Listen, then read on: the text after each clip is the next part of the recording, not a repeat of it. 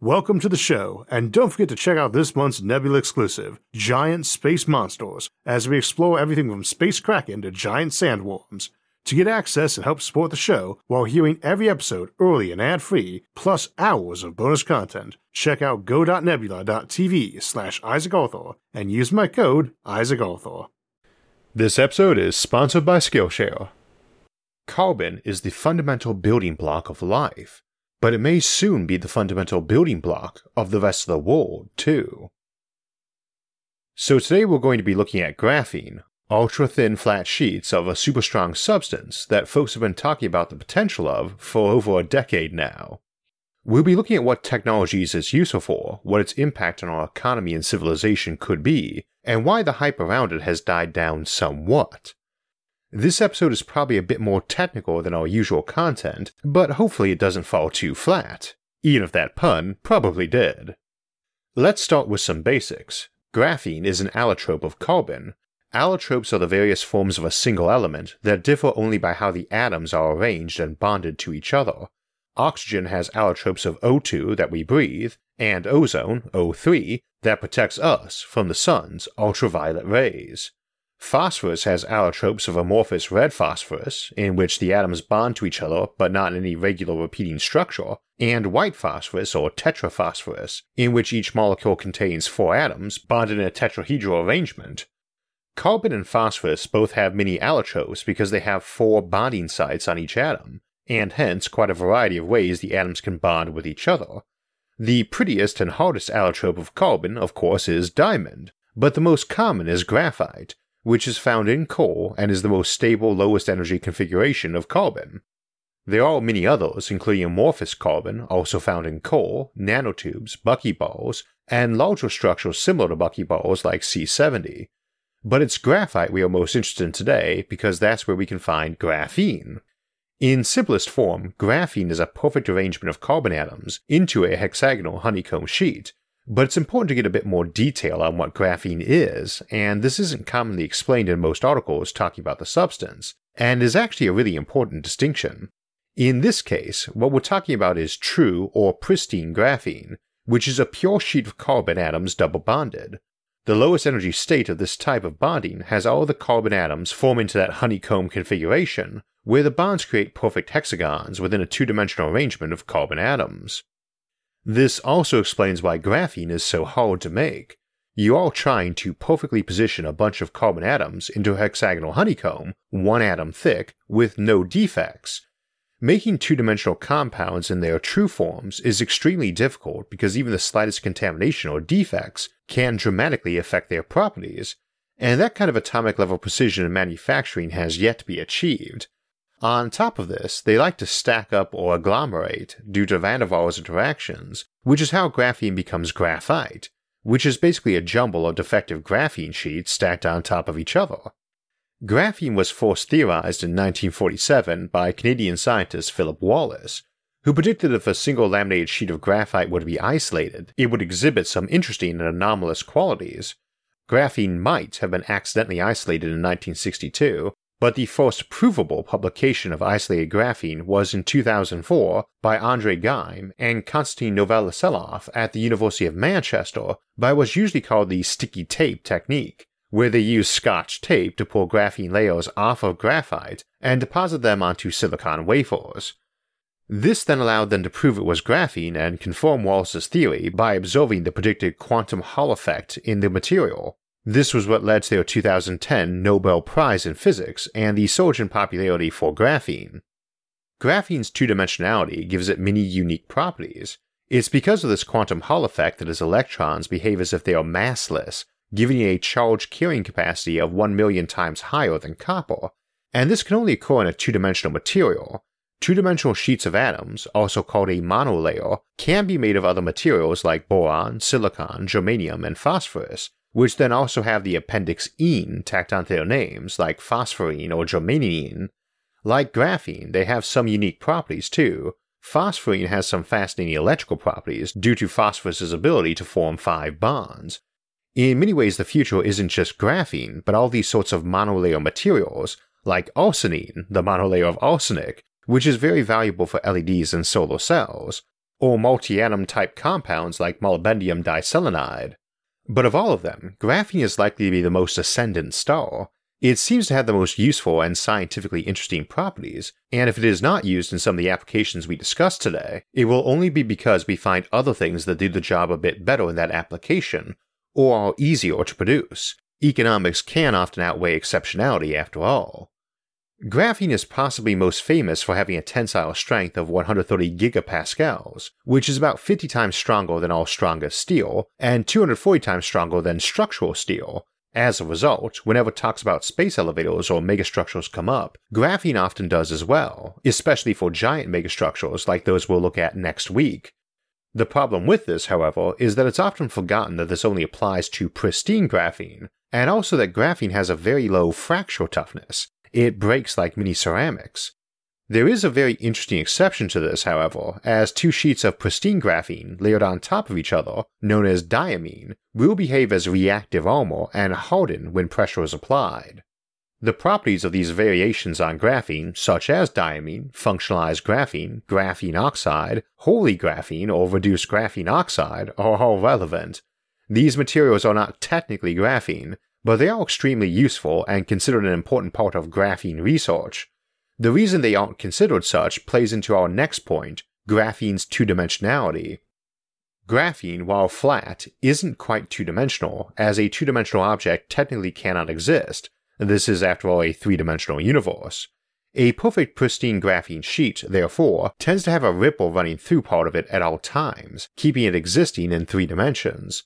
This could actually be useful, as it has been proposed that this rippling effect can be used to generate electricity by harnessing background energy by simply placing the conductive graphene sheet between an anode and cathode, though using it for this is a long way off, if possible at all. This two-dimensionality also gives it the largest surface area possible, for the same reason a couple hundred sheets of paper laid out next to each other have more surface than a book made of those sheets bound together.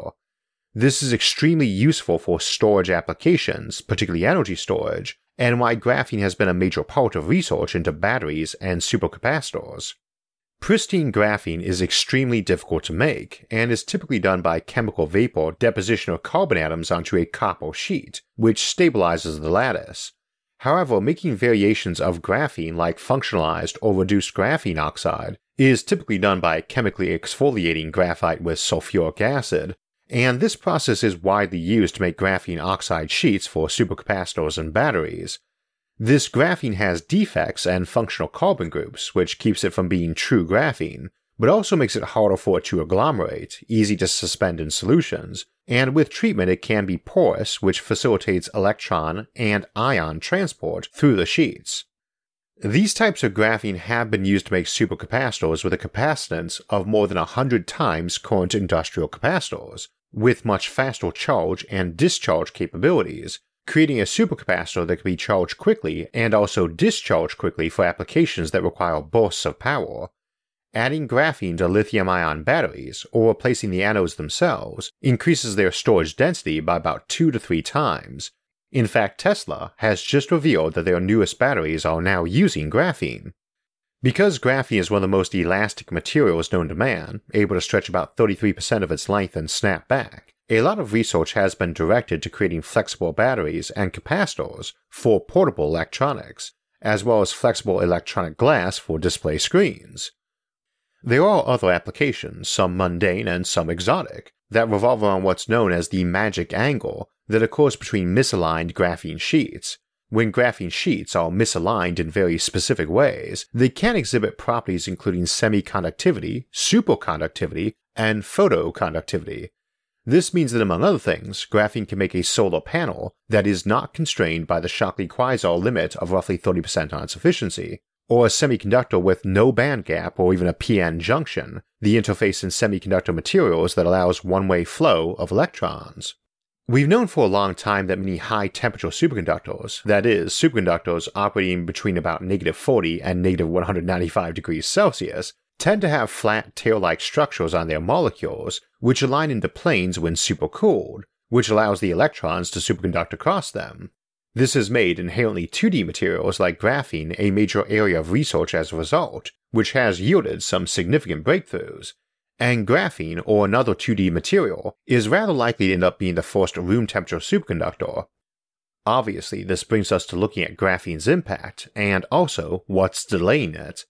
There's probably 3 major areas graphene is going to fundamentally transform: computing and electronics, energy and energy storage, and structural engineering. In the world of computing, a 2-dimensional superconductor which doesn't have NP junctions avoids a lot of the issues we have with trying to make semiconductors smaller, reducing the impact of many problems with trying to make NP superconductors smaller, such as electron tunneling. That's a bit technical, so we'll save any more discussion of it for another day, but its far higher charge-carrying capacity makes it a lot faster than silicon semiconductors too. In fact, it's estimated graphene will increase computing speeds by a factor of 1,000. Ultra-fast graphene computers will make all our personal devices much faster, but also opens up a lot of new areas, particularly in implanted medical electronics. Graphene is highly flexible, lightweight, and mostly biocompatible, so it can be used to create implants that fix problems like heartbeat arrhythmia, or used as a deployment agent for cancer drugs, or even be placed directly on the brain. It can also serve as a platform for nanomachines, although that's a bit further out technologically, but your body could one day become an entire suite of graphene devices for things ranging from just monitoring physical activity to self-repair and life extension. See our episode on that topic for more. Obviously, superconducting and its incredible storage properties make graphene a major enabler for the energy revolution. 3D printing graphene supercapacitors and batteries is extremely recent research, only about 2 or 3 years old, and is already offering capacitances on an order of magnitude better than current graphene-based energy storage devices.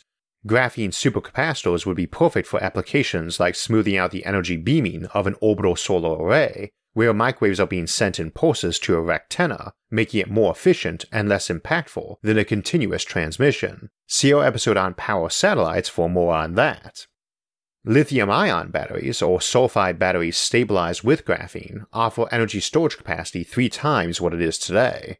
They're also more environmentally friendly, and graphene-based solar panels with efficiencies far higher than the current 24% of silicon photovoltaics would make the renewable energy revolution far cheaper, faster, and less environmentally impactful as well. They may well beat out the much talked about perovskite panels in short order. See our episode on mitigating climate change for more about near-future solar energy options. One of the most talked about applications is in structural engineering. As we already mentioned, this can't be as direct as some people like, but the use of graphene or carbon nanotubes, which are technically just rolled up sheets of graphene, in structural applications will open up a lot of new avenues due not only to their lightweight and high tensile strength, but also the fact that they can make materials that aren't electrically or thermally conductive. For example, for decades scientists have been looking for a good thermally conductive alloy of titanium, and the process known as covetics enables that, as we mentioned earlier. But if we can develop materials that take advantage of most of graphene's tensile strength, it makes a lot of megastructures we talk about on this channel feasible, and again we'll look at such titanic structures next week.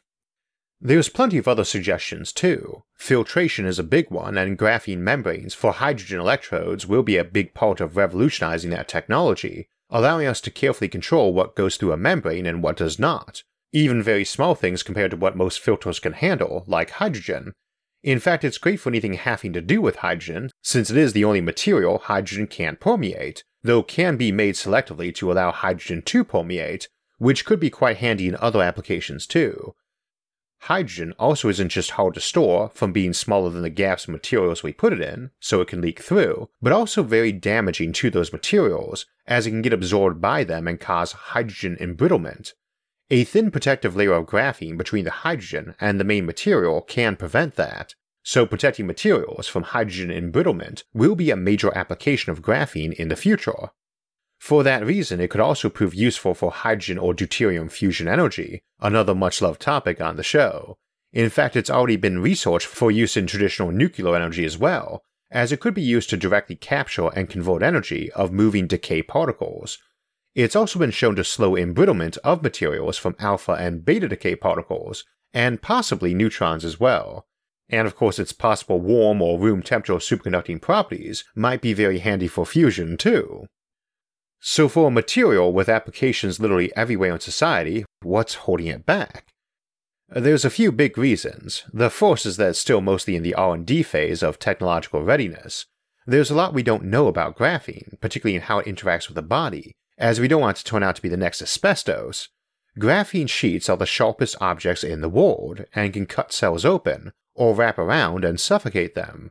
We know certain proteins can break down graphene in the body, and that it doesn't seem to be carcinogenic, but a lot more research in this area is needed. There's also questions about how it interacts with the environment and food chains. Again, we don't want this to end up like DDT, where it may be relatively non-toxic on humans, but it turns out to decimate bird populations. The Graphene flagship project in Europe, which is a more than $2 billion initiative to commercialize the material, is spearheading a lot of this research. Another big issue is simply proprietary rights. A lot of graphene technology is all gobbled up by a handful of conglomerates, so advances end up being stuck in a long intellectual property battle before they can get to market. This is why the graphene technologies that are being commercialized now are based on experiments that were conducted in 2009 or 2010. The massive advances we've made since then, like 3D printed graphene aerogels or flexible supercapacitors, may not be seen until the late 2020s. Also, graphene is still hard to make and expensive. A pristine graphene sheet of 4 square inches will run about $50 a square inch, on the cheap side of things. That doesn't seem like a lot, but now consider that graphene is 1 atom thick, and applications will use dozens, hundreds, or thousands of layers of graphene. Suddenly the graphene anode for your battery becomes as expensive as the rest of the electric car you want to put it in, or the composite for your support beam is as expensive as a whole skyscraper. There are all cheaper methods if you're not using pristine graphene, but materials like graphene oxide have to be sourced from very high purity graphite, as even the slightest silicon contamination has massive impacts on their efficiency. Cheap, low-quality graphene is already seeing widespread uses. It's being composited in everything from tennis rackets to bicycle frames by some companies if you're willing to spend a lot of money, and higher quality stuff is being used in some supercapacitors, batteries, or filters, but they're not exactly economically competitive at this time, and if we can make a lithium-ion battery more efficient and cheaper without graphene, then its use may be delayed even further. Graphene indeed may not be the best material for every job, but it will revolutionize the future, and we can definitely expect to be seeing a lot more about it soon. We couldn't cover everything in this episode, but grapheneinfo.com is a great resource to learn more about this revolutionary material and keep track of news about it from the industry. As to its best known feature, its very high tensile strength, we'll be looking at that more next week as we contemplate building continent-sized, rotating space habitats. So we've got some announcements and the schedule to get to, but before that, a lot of folks have suddenly found themselves working from home at their regular job or trying their hand at a new business or creative venture, and since I mostly work at home, I've gotten asked by various friends trying this out how I manage to get anything done and stay productive. The tricky thing is there is no one-size-fits-all approach to staying productive, at home or elsewhere. How to avoid distractions, how to schedule out what you're doing, and so on, tends to vary from person to person, and it is not the sort of thing you learn in school. You need to learn to tailor to your own habits, strengths, styles, and circumstance, and constantly work on improving it. But you don't have to reinvent the wheel either. You can borrow and adapt other folks' patterns till you find what works for you, what lets you get stuff done while feeling relaxed and in control. And if you can do that, you'll soon find you get more stuff done, and done better, and in less time with way less stress.